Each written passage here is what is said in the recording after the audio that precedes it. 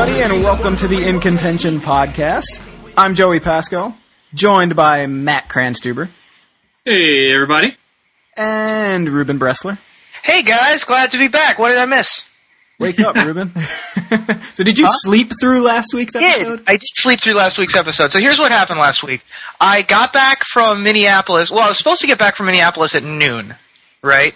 So the whole festivities and cleanup ended at like 2 in the morning because it took us forever to clean up that room. And our flight was leaving at 4:30, or we were leaving for the airport at 4:30 a.m. for a 6 o'clock flight. Yes. So I didn't sleep. I just stayed up and motoed. Then we get to the airport and we fly out of Minneapolis, go to Detroit, have a relatively long like an hour and a half layover in Detroit, fly to Roanoke, right? So we fly into Roanoke and the clouds are too close to the ground. I don't know if you know if this is a thing apparently. I've never heard of that. The guy comes onto the loudspeaker and is like, "Hey, we've been circling for a little while looking for an opportunity to land, but it's just way too dangerous because the fog and the clouds have just sort of met in the middle, and you can't see until you're about 100 feet above the ground." Was like apparently how it was explained to me. Wow. So we can't land, and we're going to run out of gas if we don't land somewhere. So we're going to fly to Pittsburgh and wait for the clouds to leave. Unbelievable. Right? So then we go to Pittsburgh, and we sit there for a couple hours. And then we get back on the plane, and we arrive in Roanoke at like, I don't know, 5:30 or 6. Wow. Right. So at this point, I've been up since 6:30 the previous day. Oh my gosh! Pass out. Can I tell you what my theory was? Sure. I got a little bit sad when I thought about it. So Ruben was doing updates on his Facebook or on his Twitter with information on his moto progress and a couple of drafts that he was doing. So he happened to get a draft in which he was able to play both Worldfire and Thragtusk. Yes. Of course, that being the ultimate dream in M13 Limited, which is to resolve a Worldfire with Thragtusk on the board. And he ended up getting it, and that was the last tweet that I saw from him. So I just figured that, like, because he got that God was just like, look, I gave you this. You've had a good life. It's you've done enough. You got Thragtusk in Worldfire. I think that's it. And so I think you're done. Yeah. That's right. That's a theory. Yeah. It's fortunately not the actual truth, but no. So, of course, In Contention is the official podcast of the StarCityGames.com Open Series, and this weekend, the Open Series rolls into Los Angeles, California, at Stan Lee's Kamikaze Expo. Oh, wow, really? Yeah, I didn't realize that was this weekend. Sweet. Insane. Yeah. It's got $10,000 prize pools in both the Standard and Legacy Opens, as always. If you can't be there, be sure to tune in to scglive.com and catch Patrick Chapin and Cedric Phillips bringing you all the action with Glenn Jones in the sideboard. Seems like a weekend that you don't want to miss there. The Twitter hashtag for this weekend is SCGLA, so you can use that to join in the discussion. Also this weekend, the Classic Series comes to Richmond with hashtag SCGRich. That's Richmond in Virginia. If you can't make it out to either of these, be sure to check out an invitational qualifier tournament near you. You can go to the StarCityGames.com Open Series page for a complete listing at StarCityGames.com/Open Series. So I think I'm going to be playing this weekend in Richmond, actually. Yeah? I might play Magic for the first time in a little while. That's not too far from Roanoke. What is it, a couple hours? No, it's like 3 hours, maybe. Yeah, that's not bad. A bunch of people are going up to it, so I think it looks like fun. I'm of course bunking right now with Brian Brown-Dewin, and he's playing the 4-color Solar Flare deck. Oh, nice. And I just watch him stomp all of the things he enters, so I might be to play that thing. Yeah. You got a list already. Nice. Speaking of lists. Yeah, lists. We got a good list of topics today, so I'm just going to get right into them. We're going to talk about Star City Games Portland that's happening right this second. If you're listening to this, of course, it's in the past, but we're recording on Sunday during the Legacy portion, and we're going to focus on something pretty remarkable that happened. The sub-hashtag is The Loneliest Delver. Then we're going to get in a little bit of Return to Ravnica spoiler discussion, give Ruben a chance to weigh in on Slitherhead since he didn't get an opportunity to talk about it last week, which is, of course, our preview card. And then we have something called the Saddest Blue Mage, which is something that's happening in the wake of some of the design. Granny's new nickname. The Saddest Blue Mage. Saddest Blue Mage. I wonder if that's too long to be a Twitter handle. I would think so. Just how about Strong Sad Blue Mage? Wait. So, no, don't do that. So yeah, let's get right in. So the big talk this weekend has been Star City Games Portland. The top 16 has 0 copies of Delver of Secrets / Insectile Abomination in the top 16 decks. Aberration. Yes, Insectile Aberration is also not in the top 16. Wait, what did I say? Abomination. Oh, well, it is an abomination to that card. That's what I was going to say, is that this weekend is an aberration, and it's not actually going to mean anything. Yeah, I mean... the fact that there are no Delvers is just... Look, the Pacific Northwest is weird, alright? That's what you get. You know how 90% of the world's weird stuff comes from Japan? Yeah. And then 90% of the United States' weird stuff comes from Florida? 90% of the United States' non-Florida weird stuff comes from the Pacific Northwest. So, like, they're in third place. They're just crazy people. Like, I don't even understand they how. have a whole show. If you've never seen Portlandia, it's exactly. really funny.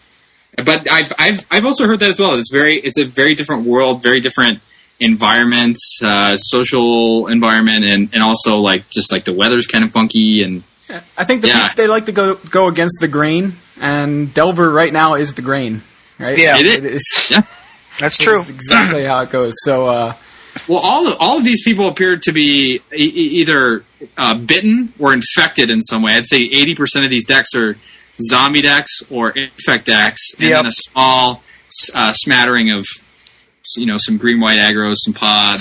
And some Green Summer from Travis Wu. Yeah, it's called Green-White Elves in the coverage in the deck list page, but it was being referred to as Green Summer on Twitter. Yeah, it's Green Summer. I also think that the deck tech that Glenn Jones did with him was Green Summer. Yes, it was. Yeah, this is the first time I'm noticing it being called Green-White Elves. So yeah, let's talk about this list. It's in his deck tech, he said that it was basically a nod to having 16 turn 1 mana accelerants and putting them all in a deck. Like, that's all he wanted to do. Okay. It was just like, we've got Arbor Elf, Avacyn's Pilgrim, Birds of Paradise, and Land Elves all in standard at the same time. It would be foolish to not try something with all of them, right? And so he did. And this deck also includes Palladium Mirror, which is awesome. Was doing serious work for him yesterday because it can block all the swords, which is very funny. Yeah. And, he's running Sword of Feast and Famine so that he can go turn 1 mana guy, turn 2 sword against a lot of decks, and a lot of decks have a lot of trouble with that. And the green is basically only for Gavany Township. Right. You mean the white? Oh, I'm sorry, the white is only for Gavany Township. Yeah, with Palladium Mirror, he can cast a Titan on turn 3. Like, he can, turn 1 bird, turn 2 mirror, turn 3. Well, that's one way he can do it. The other way he can do it, of course, is turn 1 elf, turn 2 pilgrim bird. Yeah, double. See, I look at this deck more like a Titan deck than anything else. I mean, its end game is to resolve a Primeval Titan into Gavany Townships, and then be able to have multiple Gavany Township activations against these dorky guys. I mean, right now, Dave Judgment just isn't seeing a lot of play. We're even seeing like the rug decks. There's not a lot of whip flares being thrown around. There's a lot of zombies in the format. There's a lot of green-white aggro. There's a lot of pod. So this is a really well-positioned deck, to be able to throw down a turn 4, turn 5 Primeval Titan, or have the backup plan of having the Sword of Feast and Famine on a bird or a guy with trample. Like, this deck has a lot of reach, and it's very, very consistent. Like, you have the top end of your curve is 4 Primetime, 4 Zenith, and then the Sword of Feast and Famine. So, like, that's like your 5 to 7 mana. And that's pretty much all it does, but it does it really well and really consistently. Yeah, and you look at this deck and you're like, man, how does this deck possibly answer an Inkmoth Nexus, right? Like, you look at the main deck and you're like, well, this is going to be rough for Travis. Then he beat it in the top 8. Right? Yeah. And then, in the next round, he beat Zombie Pod, which also looks like a pretty rough matchup because the zombie pod can just run their own Thragtusks out there after a little while, but they've also got Blood Artist, which is a huge problem for a deck running a bunch of 1/1s. It's got a Skin Render that it can pod into. It can Zealous Conscript your Primeval Titan. Like, there's a lot of things that zombie pod deck can do, but he beat it anyway. Now, that speaks to how good Travis is, but it's a deck that looks simple, but clearly has a little bit of game. Yeah, these. I think it's exciting, and I love it. I think a lot of people predicted a green summer because of Rancor being reprinted, but it's actually not even playing Rancor, and it's called. He's going with green summer for this deck name, but I love it, and it's also the kind of deck that what it reminds me of a little bit is the deck that was around during Lorwyn block called Green White Little Kid. Right? Yes. You remember that? Or Little Kid Green White. It's just like, hey, I play guys and smash. That's it. It was just, and you had like Gaddock Teague, and you had what was the enchantment? Shield of the Oversoul. That's it. Yeah. I actually dashed with 4/4 flying indestructible Gaddock Teagues. Yeah, that was ridiculous. Yeah, it's great. It's got like Cloud Threshers in there, and it was. The funny thing is, I built that deck. And it's still built because I've had no reason to ever pull any of those other cards out for anything else except for maybe Gaddock Teague, but I don't play Maverick, so he's still in that same deck that I had when I built that. But anyway, that's what this reminds me of. You just like play a guy, and then I'm gonna just ramp out these huge fatties, and it seems like a lot of fun to play. But another story I think is just the fact that Zombies has now taken 2 consecutive Open Series. Yes, that is a big thing. Well, what's really important about Zombies being really good? Of course, we talked about Zombies being a deck that's definitely going to be at the forefront of the upcoming metagame here in a couple weeks. Yeah. As Ravnica comes in, we don't lose very much out of that deck at all. I mean, we lose a couple pieces of equipment, like Mortar Pod and, things like Dross Harvester and the right. If you're running those cards anymore, then you lose them. You also lose Blackleaf Cliffs, but you're getting Blood Crypt. So, and that's if you want to stick with Black-Red. You've got other zombie options, including I think maybe where Matt was sort of going with it was the zombies we're getting in the Golgari tribe in Ravnica. Right, we've got Slitherhead, we've got Lotleth Troll. Well, I'm sorry, I said Dross Harvester, but what I meant to say was the 1/1 that sacks to put a counter on. But Fume Spitter, yeah. That guy is more important. You're right. And but he's the 1-drop 9 through 10. Yeah, right? yeah. What I think is like really going to be the biggest thing here, of course, aside from Zombies getting more tools, is going to be Celestial Purge rotates out of the format. That's exactly what I was going to say. Like just in time for Celestial Purge to be gone, right? Yep. Yeah, and people have been playing cards like Gravedigger Cage and or even like Nihil Spellbomb to deal with undying zombies and cards coming back from the graveyard. It's going to be a little bit of a learning curve here. Unless we see something in Ravnica that really punishes those decks, we're going to have to see some cards come into the format, like the instant speed, remove a card from the graveyard, get a 2/2. I'm sorry, I don't know. Yeah, Vile Rebirth, and in cards like that we really don't have a lot of good hate. We have Tormod's Crypt, but nowadays it seems like if you're not getting a card off of a card that removes a graveyard, it's not good enough for Standard. I mean, because they're just not graveyard decks. You have to have like sort of it has to be there as like an afterthought almost. Yeah, because certain cards that fight graveyards are better than other cards that fight graveyards. Because of course, Gravedigger's Cage is terrible against Stalker Pike decks, for example. But Nihil Spellbomb is just a one-shot against zombies as opposed to being able to have a cage in play, right? Mm-hmm. And that's not even taking into account Vile Rebirth, which is insane in the zombies mirror, by the way. Mm-hmm. And, Tormod's Crypt obviously being very cheap is very important as well. So, you've got these different options, but they don't all fight the same decks.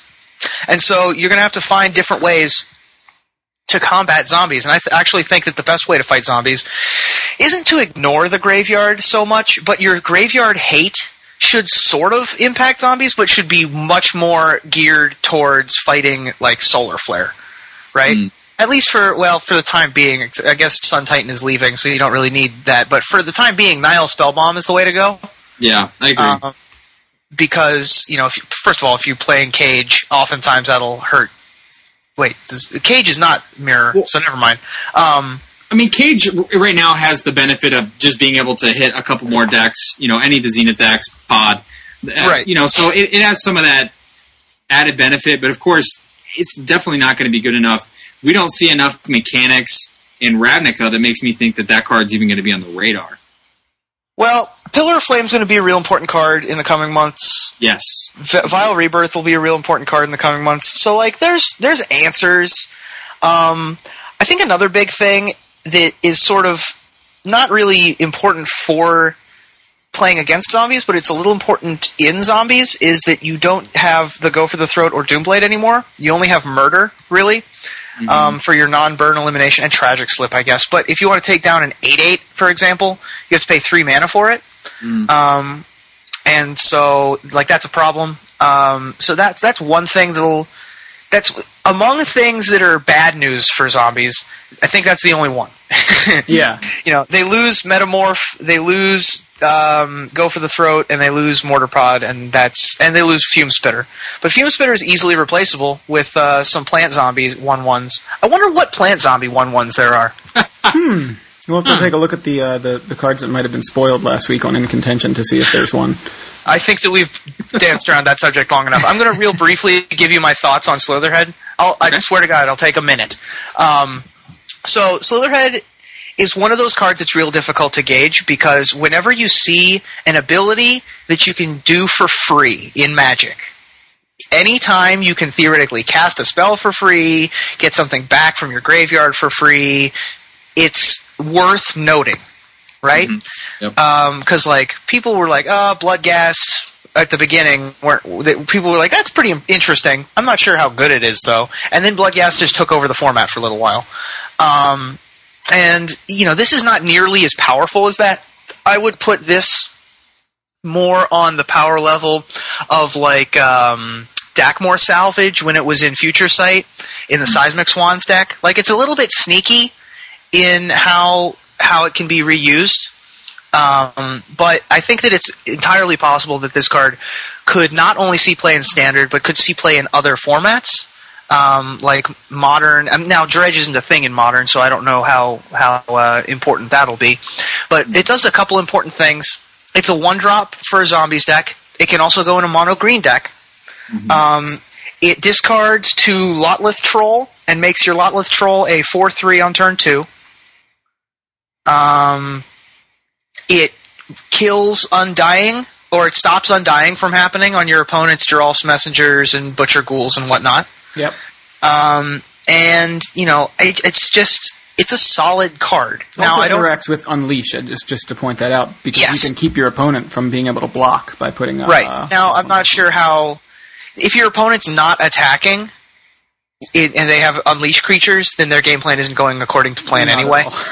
But... that is an interesting interaction, especially in Limited when they play that 2/3 for 3, and it's just going to stonewall all of your 2/2s. You can make it a 3/4 and then attack with all your 2/2s, I guess. So it has possibilities. I'm not. It's never going to be the most dominant card in the format, but only a couple cards are going to be the most dominant card in the format ever. Yeah. I would love for this card to be in some sort of weird Dredge mix-up in Standard or Modern or Legacy, and just blow people out of the water with how ridiculous the interactions can be. But it is only a one-shot effect. And I have high hopes that it'll be a role player in several formats. And you know what? That's the best you can hope for. Yeah. Yeah, and I totally agree. I think it's somebody... I was reading the In Contention Slitherhead's thread on MTG Salvation, and someone mentioned it being more like a spice. It's it's going to add to a deck. It's going to be more about the synergy. It's not going to be, a strategy is not going to be built around Slitherhead, but Slitherhead will be a role player in certain strategies that it can shine in. And I think the Lotless Troll is the huge, guy that I keep thinking of. Yeah. Also, it's the Skulltopus. Like, come on. I like it. It's the Skulltopus. How can you not be excited about playing with a skull octopus? So, can I just say, I'm a little sad that Phantasmal Image is rotating because of the interaction with illusions. Yeah. That would have been pretty nice. But I think we might see something like that where you do... Like, this is a very important card in the zombie mirror to get your opponent's guys not to undie. I really think that might be a thing. Or to make your diagraph ghouls 3/3s instead of 2/2s. Sure, exactly. Like, there's lots of things that this, it's all about a game of inches over there in the zombies mirror. If you can't tragic slip your opponent's blood artist because it's a 1/2 all of a sudden, man, you're in deep trouble. Can I tell you guys something a little serious? I don't know why it didn't hit me until the other day, but this is like really crazy. We have a standard format that we have three. We will have 3 natural black-green dual lands, like not like fetch lands or evolving wilds, including the gate, city brass. Yeah, we have the gate, we have Overgrown Tomb, and we have Woodland Cemetery. Like, and then not to mention that we also have evolving wilds, which was just in the base set, and who knows what else we're gonna get. I mean, that's insane. Plus, Farseek and all these cards that find, lands that have a certain land type. That's really, like, you should be able to make the mana that you need to, probably about as easy as, when we had filter lands in, when people were playing the filter land Vivid mana bases. Yeah. I mean, if you have 12, like, on-color dual lands, like, that's a big deal. So, I think that's worth mentioning. We also, we got kind of a crummy dual land, or a crummy City Brass land, which is basically a functional reprint of Rupture Spire. But that's all play. That's all play in 5-color control. Yeah. So I don't see any reason why that wouldn't see play at some point.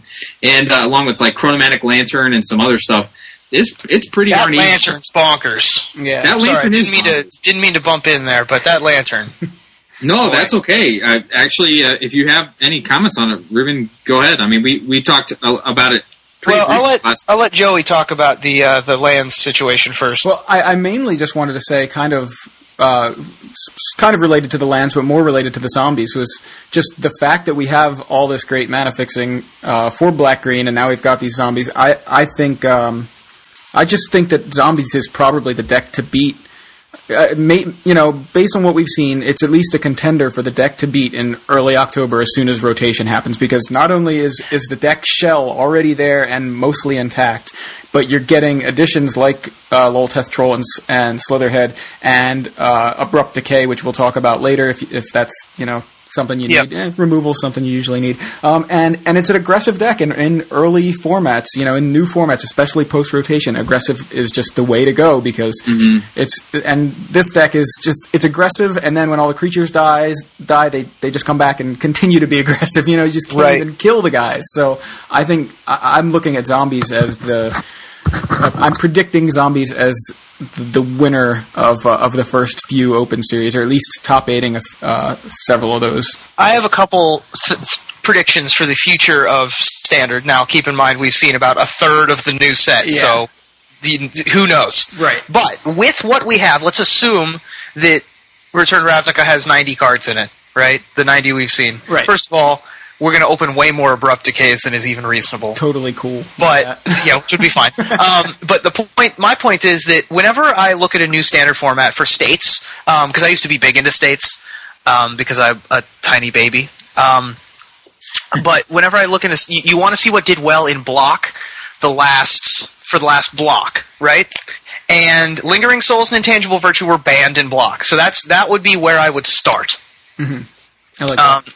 Now, of course, we don't get the dual lands. We only have Isolated Chapel for the dual lands for that one, because Godless Shrine will come out in the winter. Mm-hmm. But that's probably where I'd start. And the other place I would go to is Jund, because Jund is just always that sort of mid-rangey, ho-hum, nothing really works with each other, but everything is just super And you've got a lot of really good Jund cards coming out. you can run all your black-green guys. You can run your lot left troll. You can run your Slitherhead, I guess, if you want to. Probably wouldn't run it in that deck. But then you also get Rakdos's Return, and you also get Mizium Mortars, which is, I guess, an Izzet card, but it's red. That card's ridiculous. So, there's lots of room for a mid-range Jund deck to also get in there. Yeah, for sure. And it takes a while for control decks to develop, is the other thing. Yeah. So I wouldn't especially now that we have two of the best control cards that Standard's seen in years in Ponder and Mana League rotating out of the format. Yeah. That's going to be a big deal. But I was just going to point out here that one of our listeners commented on the thread of Star City. His name's Alfred Hermesia. He said, "I'm seeing a rankered zombie deck in the upcoming Standard." Ooh, yeah, and that actually seems, especially again, we have access to pretty much perfect mana that we didn't have before. Like, you couldn't really splash a lot in the old zombies. Like, you could splash a little bit of red and a little bit of green to get access to like Zealous Conscripts or Pod if you're playing that. Black-blue wasn't too bad because you had the full dual lands. And now, like, we have a full set more, so getting green really isn't going to be a big deal. So you could pretty much just have that as your only, source of green is just the 12 lands. If you decide to play the tap land, I mean, I don't even know if that's. I don't think you would, but I mean, it's hard to say. I don't know. I don't know, like, how slow the format's going to be. You of course don't want to have a situation like, where you want to resolve a 1 or a 2 drop with a 3 drop, like that makes Golgari Gate bad. But if you were playing a different kind of black-green deck, I definitely think the Gates are going to see playing Standard as bad as a come into play tap land is. I think that having perfect mana is worth it. I mean, people have been playing Evolving Wilds and Terramorphic Expanse and those cards, and they're essentially they and also putting Isolated Chapels into play tapped, and putting Isolated Chapels into play tapped on turn 1 and putting Dark Slick Shores into play tapped on turn 4. Like, this is a thing that, the Solar Flare deck does all the time, and that's completely acceptable. Right. I will also say that Geralt's Messenger with Rancor on it's probably the scariest thing I can think of. Yeah.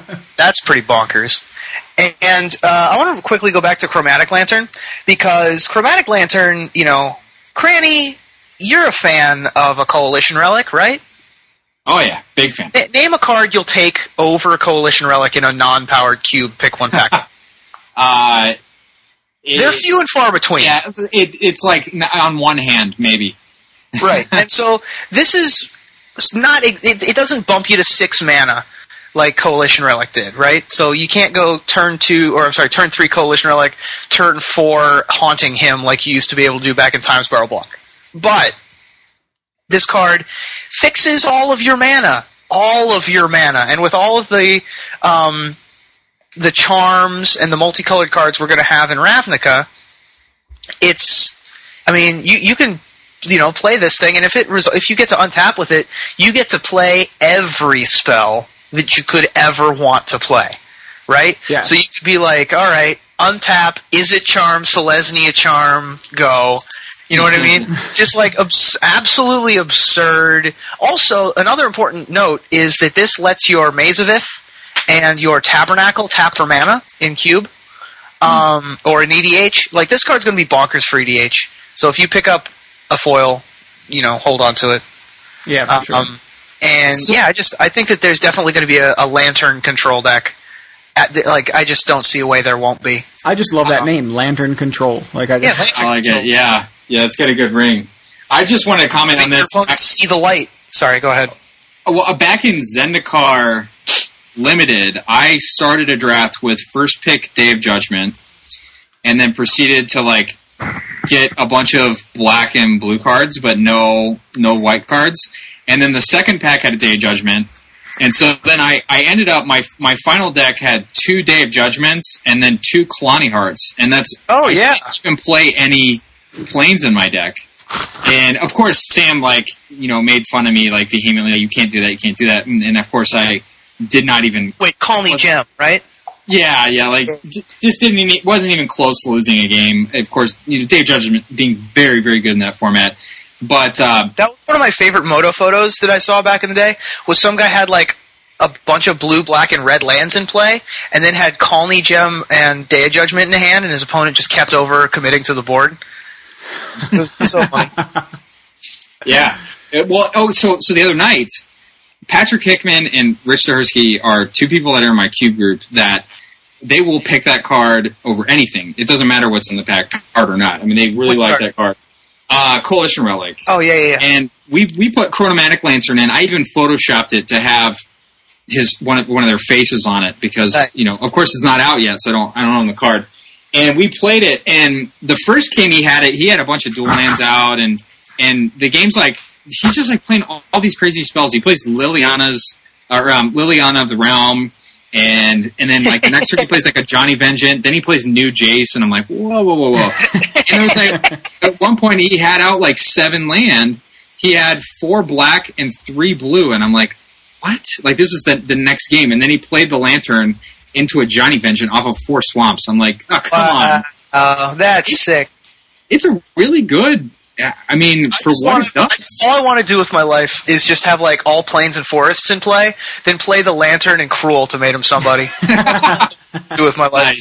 Nice.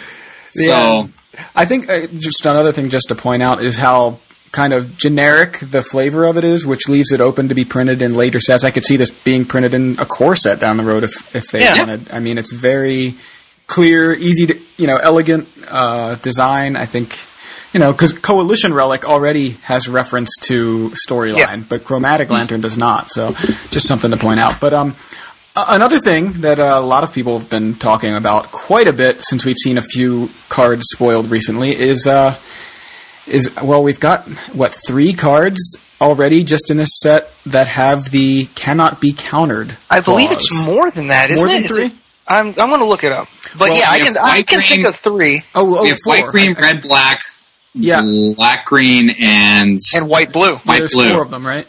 Yeah. Supreme Verde. We have our Supreme Verde. Yeah. I totally didn't even realize it until you just said something. That's apparently the buy a box, right? Is it it's going to be the buy a box promo. So it's funny because that's not the first Wrath that we've had buy a box. We had Day of Judgment as the first buy a box for Zendikar. Yeah, that's right. So that's kind of worth mentioning. But this Supreme Verdict is, this is a huge card.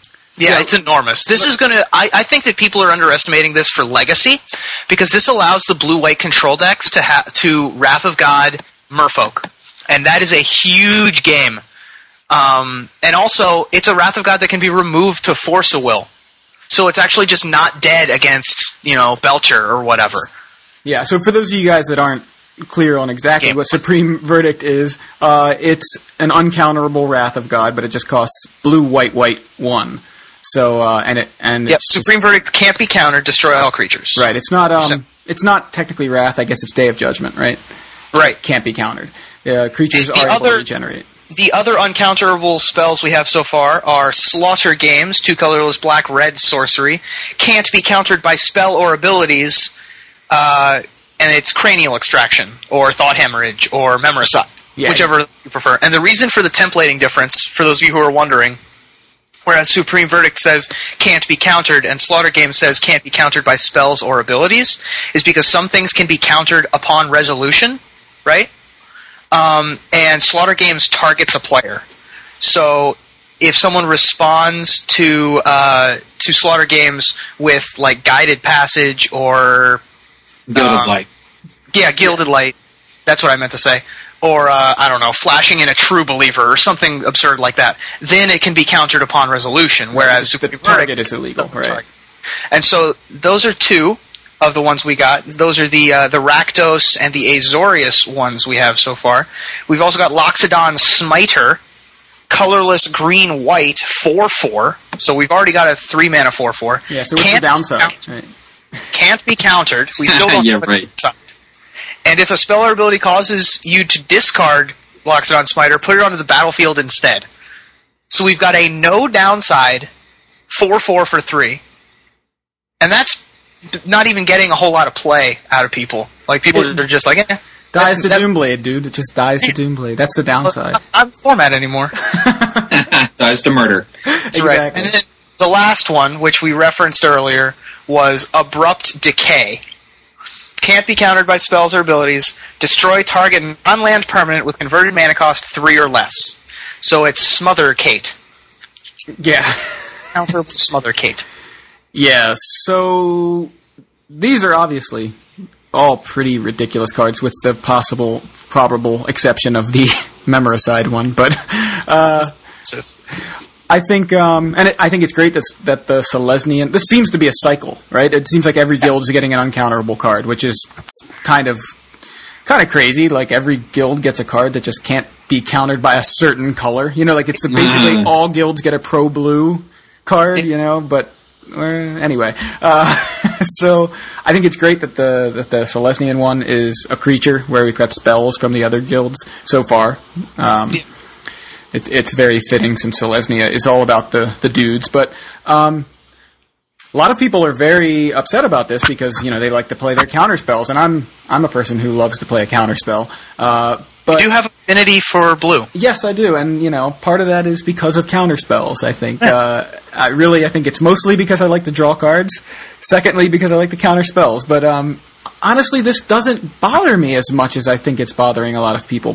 First of all, sure, I don't like to see the uncounterable clause on a card, but it depends on what it's on.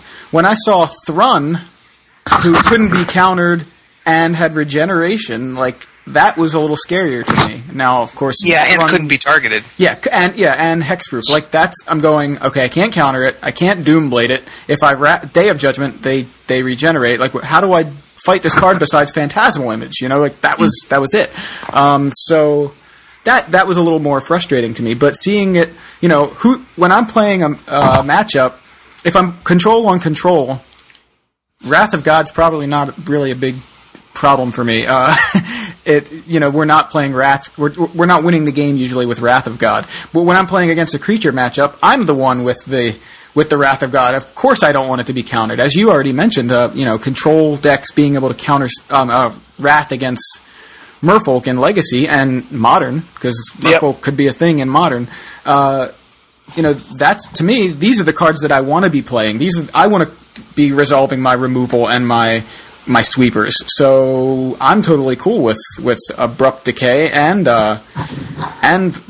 Supreme Verdict. Loxodon Smiter is, it's a little scary. Okay, he's going to resolve, but I have Abrupt Decay. I have, I potentially, likely have other removal that, other ways to handle what's on the board. So, as a control player, I look at this and I see control cards that can't be countered. So I'm like, thumbs up. Cool. Yeah. I don't think that any of these were designed to nerf blue or to make it so that blue's bad. I mean, if you look at Ravnica is like a flagship set of this decade. I mean, this is, we're kind of early in the decade, but this is like one of the biggest deals for them in a long time. They slow-rolled, the Shocklands. They slow-rolled this storyline for a long time. They knew that this was ultimately coming, and I don't think that they would have created these cards as a reaction to, like, the format. I think that they are, we mentioned last week, Ravnica Kamigawa is one of the most colorful standard formats of all time.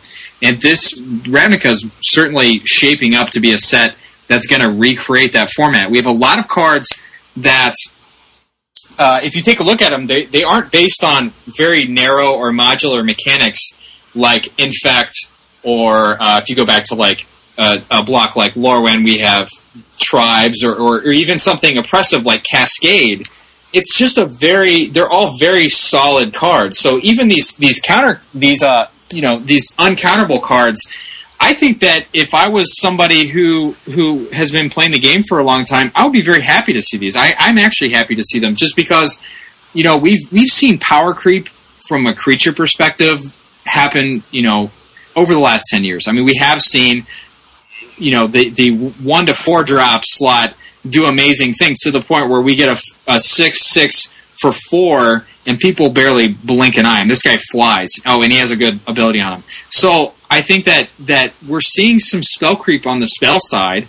So, Supreme Verdict is the best Wrath that's been printed, since Damnation. I mean, for what it does. And, the black-green Vindicate is going to make huge waves in Legacy. I mean, that thing kills Counterbalance dead.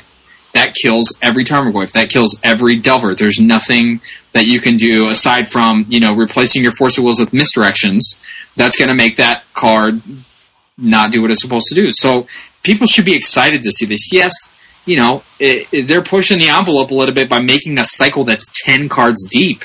But is that really a reaction to Mana Leak and Snapcaster and Future League? Or is it because they wanted to make these awesome cards that people want to play? Like, people don't want their stuff countered, and if that's what sells cards and that's what's going to make a good format, I'm willing to sit back and let it unfold. So, sorry for the soapbox. It's a very, very interesting that they're printing it across 10 cards. Like, that's... Yeah, no, that was not what I thought your reaction was going to be to it. I thought you were going to be, super cranny, upset about all these people, all these kids on your lawn making their spells uncomfortable.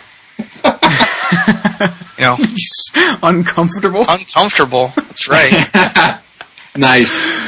I mean, what do you think, Ruby? I mean, do you think this is good for I will have to wait and see. I'm going to withhold judgment because I think that Abrupt Decay is very dangerous for Legacy.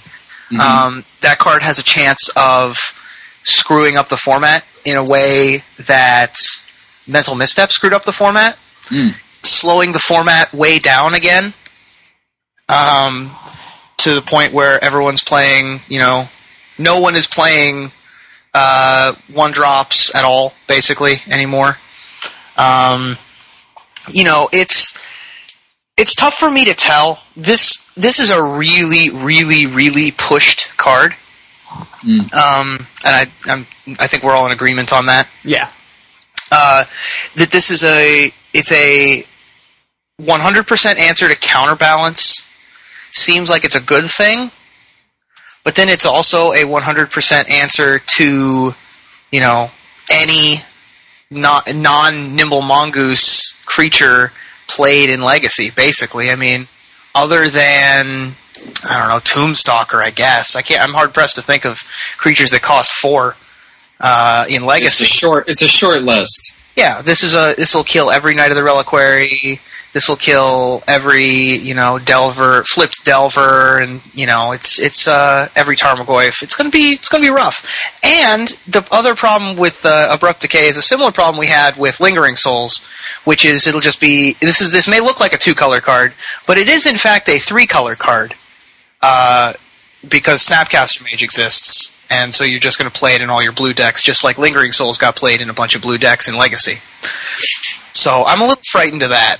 But so, after the announcement was made, a lot of people, I shouldn't say the announcement, after people came to the realization that this was a cycle, Aaron Forsythe actually confirmed it on Twitter, saying, yes, this is a cycle.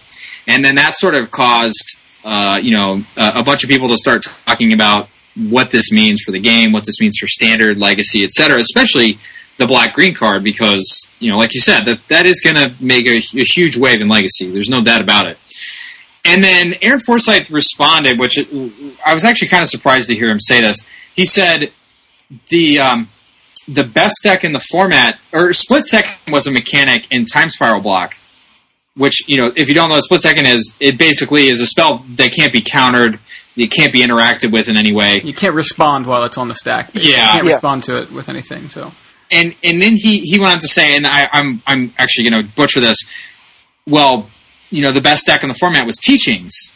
And I just wanted to kind of address that, because I don't think that that's a very fair interpretation here, because I think counterspells do things a lot differently nowadays. I think, especially with Delver in the format, Delver's the real problem. It's the fact that we have a 3-power flyer for 1 mana. Yeah, that exists in the format that makes Mana Leak so oppressive. Like, if Mana Leak was just out there countering, turn 4 Planeswalkers and turn 2 Dorks and the occasional blowout spell, then yeah, so what? It's in probably a control deck that dies to a Goblin Guide, and so you can print a couple Goblin Guide and it's fine. But the fact that it's backing up a 1 mana, 3-power flyer and a 2/1 flash that does impressive things, and sort of like just the cog itself. That's why it's such a that's why it's so impressive. And actually, Joey just pasted in here. Aaron Forsythe's comment was, "Remember when we printed a whole block of split-second cards and Mystical Teachings Control was the best deck in Standard?" And, of course, my response to him was, and I was not the only one that tweeted this, well, you also didn't have a land that gave split-second to all of your creatures. Yeah.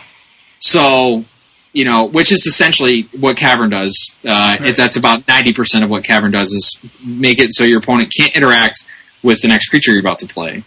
So I don't buy that. Like, I think Cavern was a really good answer to counterspells. I think it took counterspells down a notch. It made it so that the counters were not countering, it changed the role of Mana Leak a little bit. It wasn't there to counter Titans anymore. It was to protect Delvers. So I think it actually did what it was supposed to do. People are now playing these bigger decks. Cavern is seeing a lot of play. Zombies, in particular, got a huge boost from that card. But I just think this full cycle, I don't think it's there for that. Like, what's the counterspell we have? Syncopate? Yeah. I think Magic goes through, Joey and I were talking before the show, Magic goes through like these renaissances or like these cycles where it redefines itself. It finds out something new that it can do. We had a complete reinvention of Magic from a fundamental perspective when Planeswalkers were introduced. And, we had a complete, I'm sure Wizards R&D had a complete reevaluation of the way that they do keyworded mechanics after they saw how insane Cascade was and how it took over Standard. And I think they've reevaluated the way they do Planeswalkers after they see Jace completely dominate Standard for, an entire year. And I think that we're kind of at a point now where, they've decided that they're going to reevaluate how they do counterspells, but I don't think that's the end of a 2-mana counterspell. I don't think we'll never see a Mana Leak or a Remand or even Counterspell again. I just don't think right now, I don't think it's in their docket to print cards like that. Yeah, I think the way that Rosewater, I believe, has referred to it is like a pendulum, right? So the pendulum swinging this particular way right now, but it could always swing back, or it always will swing back to some form of previous, I guess the whole thing was that, we have bad counterspells now, but maybe that'll swing back to good counterspells. I don't know. But, one of the things that I think and you kind of touched on it, but a lot of people are looking at this and going, okay, so if they're so worried about counterspells resolving, and we just lost Mana Leak, and counterspells are already no good. I think like the paraphrase I've seen, paraphrasing what I've seen, is counterspells are already bad. Why are you worried about counterspells resolving? That must mean that a really good counterspell is coming in this set or in this block. And I guess that's a reasonable line of logic. And I, fingers crossed. I kind of hope so. But who knows? People are going, does that mean Remand is going to be reprinted, or just straight up counterspell or something? Who knows? Wizards has shocked me repeatedly every year. Yeah, so they shocked me, right? No, Wizards always throws in some plot twists, even though it's not versus system. Sorry, that was bad as well. I'm never surprised at what Wizards does, because they're always. Gosh, I'm just going way too far with this. So anyway, speaking of Planeswalkers. Do we want to talk about the other Planeswalker that was spoiled since last week? Vraska? Which one? Vraska? Yeah. I real quick before we do that, I actually Mark Rosewater does a comic series called Tales from the Pit that I think is really funny. Sometimes they're more inside jokes that I don't really understand. But this last one, sort of to close our counterspell topic, is a picture of Scragnoth. And at the top of the comic, it says, Scragnoth attends a support group. And then it's a little voice bubble saying, I just feel like I'm not special anymore. Mistform Ultimus, how did you handle it when Lorwyn came out? And then at the bottom of the comic, it says, we hear what you're saying. Just remember, your feelings cannot be countered. So I think that this is a good example of where it's like in their design file to do this. Like maybe it's in the wake of Zach Hill that we see a lot of this stuff happening. Maybe it was his directive. Maybe it was the corporate directive to do that. But sorry, I didn't mean to like pull away from the Planeswalker discussion. But I think that's a really interesting point that this was deliberate, very deliberate to do. But I think it's for all the different reasons that people are saying. So, but anyway, new Planeswalker, probably a more interesting discussion at this point. Yeah, so we already mentioned, there's the new Jace, and we talked a bit about that last week. Ruben, unless you have something to add, we can go right into Vraska here. So Cumberstone is fine, because I expect Lingering Souls to be a thing. So that first ability is actually just acceptable. Mm-hmm. And getting 2 mini Factor Fictions is probably better than having 1 big Factor Fiction if the Jace survives. So I think it's a fine card. You're never going to use the ultimate ability, because why would you? It seems fine. Yes. Like I'm not blown out of the water by it. I don't think it's obvious. Nothing's Jace the Mind Sculptor. Right. In fact, I make a joke in the upcoming newsening that is out by the time you listen to this. When we asked Jace what he thought of his new card, he said that he misses sculpting minds. I miss it too. But he's never going to get to sculpt minds again. But I think that people overvalue Planeswalkers based on other versions of Planeswalkers, or based on other Planeswalkers in general, and I think that this guy's fine. I don't think he's going to blow anybody out of the water, but I would be surprised if he didn't show up in Standard. Very surprised if he didn't show up in a top-tier Standard deck. Mm-hmm.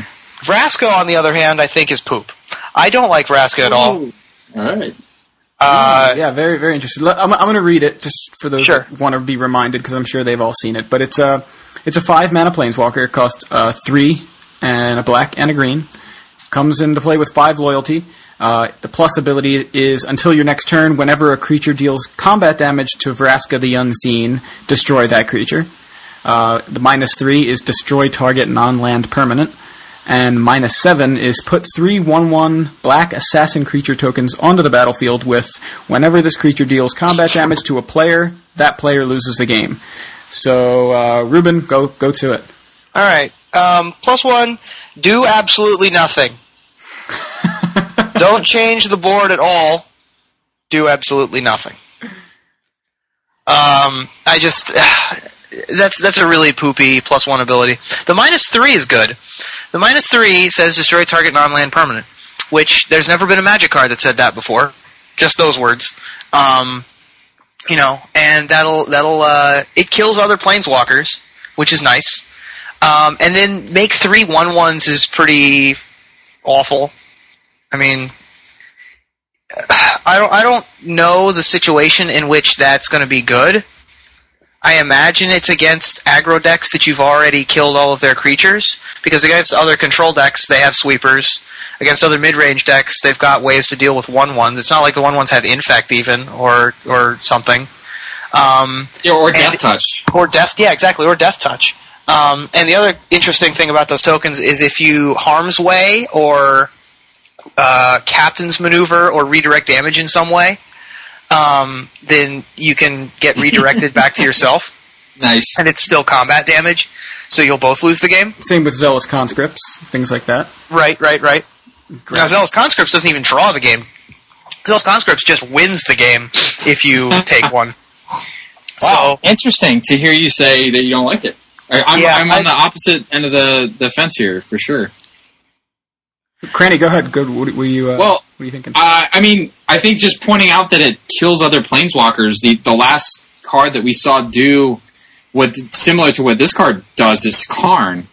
And we all know that Karn, at 7 mana, he was absolutely ridiculous. Now, this guy, the big distinction here is that when you minus Vraska, you cannot immediately minus again. So you don't get to do it twice in a row. And I think that's really good. That's the only downside I see to Vraska. But I think just being able to come in, again, being able to protect it with some removal or put a couple walls or a couple idiots in the way and just, systematically pick off your opponent's best cards, take out their lanterns, take out their big idiots. I mean, I think there's something to be said. It also ultimates very quickly, so if you +1, then ultimate, I mean, that's not a long time. Then you get 3 1/1s. Well, I'm just saying. Man, how awesome! He gets the ult. If you wait for the low cost of 3 turns and 5 mana, you get Captain's Call. But I don't think that you have to have context for this card. I mean, if you're just going to say, "Wow, it's a black-green planeswalker that destroys non-land permanents," it's not good. But the fact that whenever your creature, the opponent can't interact with it without losing his creatures. Okay. So, regardless of if they want to kill it on board, they have to have 6 power worth of guys spread across however many guys they have, which I'm assuming is between 2 to 4.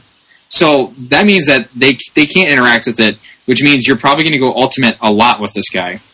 So I think that you would build a deck to be able to offset that. Who knows? Maybe there's a creature with mass hysteria, or maybe you're playing Lightning Mauler. I have no idea.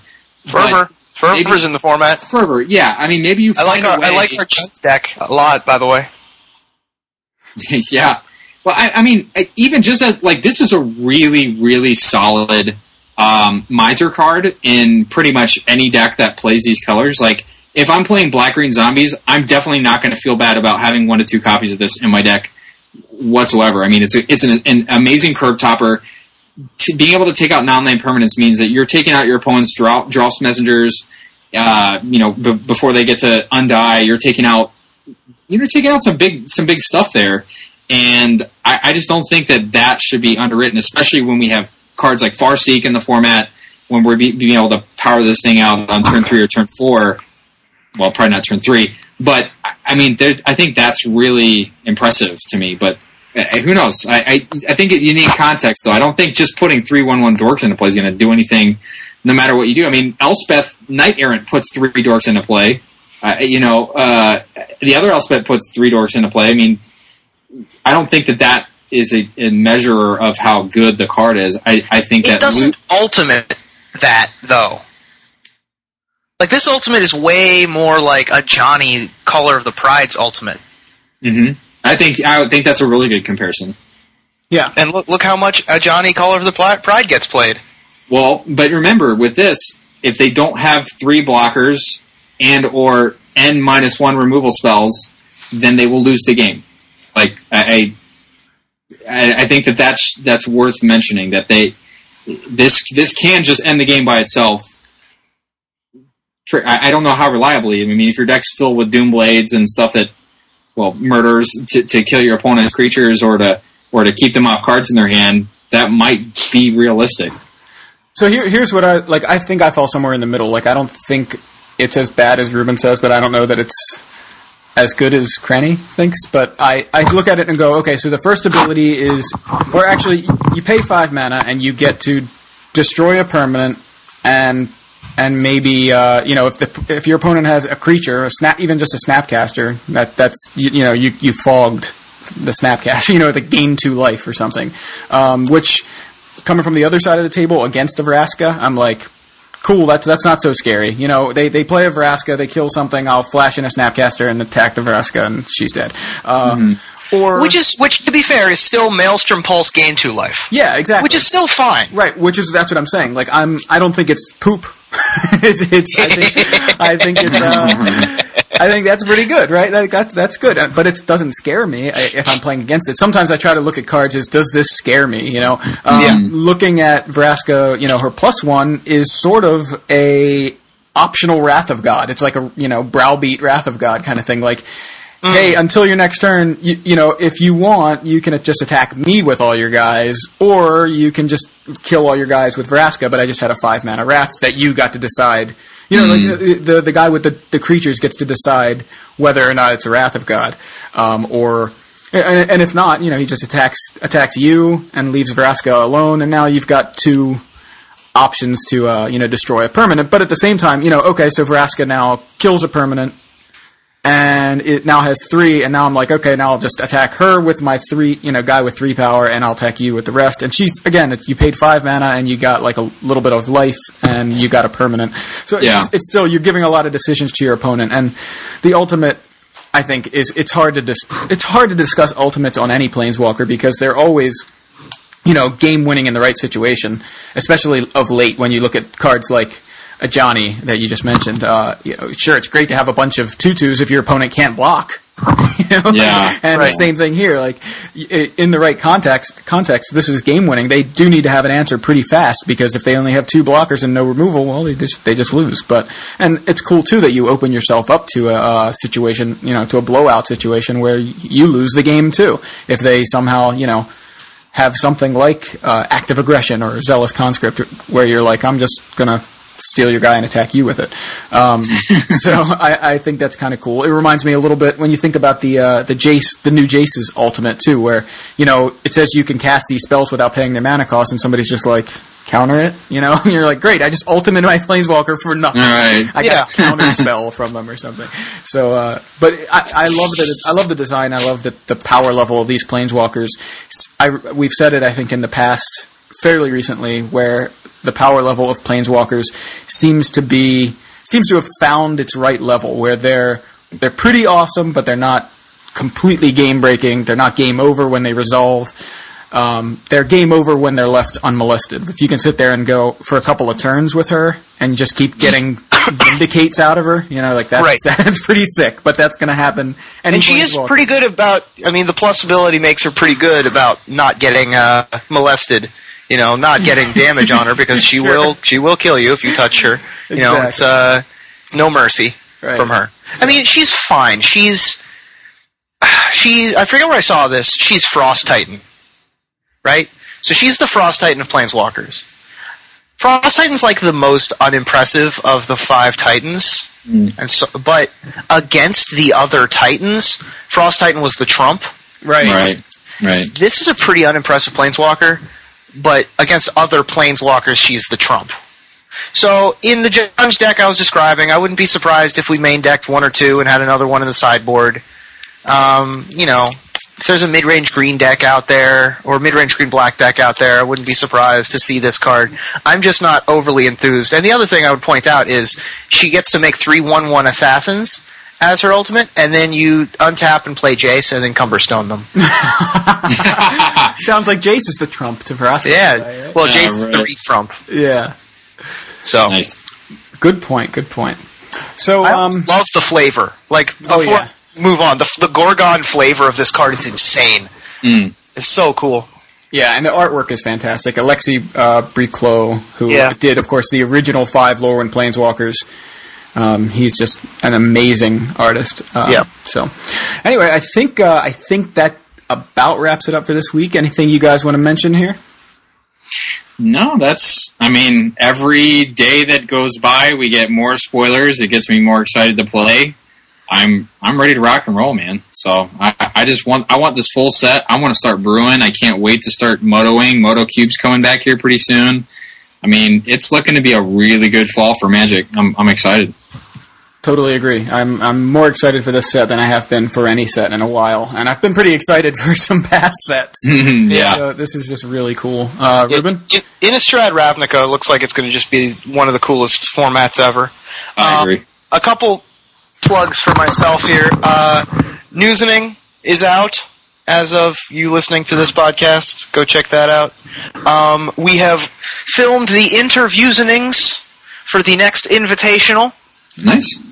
So stay tuned for those at the Invitational. We have special guests Brian Brown Dewin, Evan Irwin, and Pete Heffling. Ooh. Interviewsening subjects this time around. So stay tuned for those. And one other quick thing I wanted to mention was what episode number are we on? 93. 93. We did the math, right? And Todd Anderson style. And we found that episode 100 will be coming out Halloween Day. Nice. Spooky. So, yeah, stay tuned for that. So we will be hitting our centennial. Kind of like Yo MTG Taps episode 100 came out on April 1st, on April Fool's Day. So, nice. Yeah. And we have to push our announcement that we said we had last week another week because of some logistics things, but we have something really fun that we're going to be showing you guys here real soon. Right, yes. Absolutely. So stay tuned for those. We'll, that'll probably be a cover story once that becomes official. For sure. So, yeah, is that everything, guys? I believe That's all on so. my end. Thanks for listening. Thanks, guys. That about wraps it up. Until next week, we're in contention.